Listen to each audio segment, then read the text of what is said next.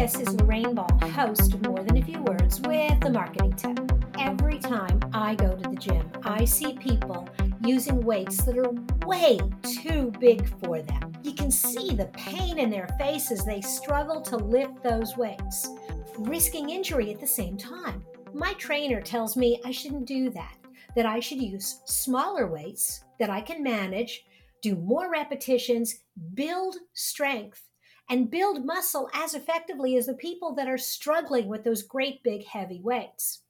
And when you think about your marketing, the same rules apply. Instead of blowing your entire budget on one great big campaign, consider more smaller campaigns. This will allow you to perfect your message, get more repetitions in, and build strength slowly for your marketing. So, go to the gym, work out, come home, work on your marketing. The same rules apply.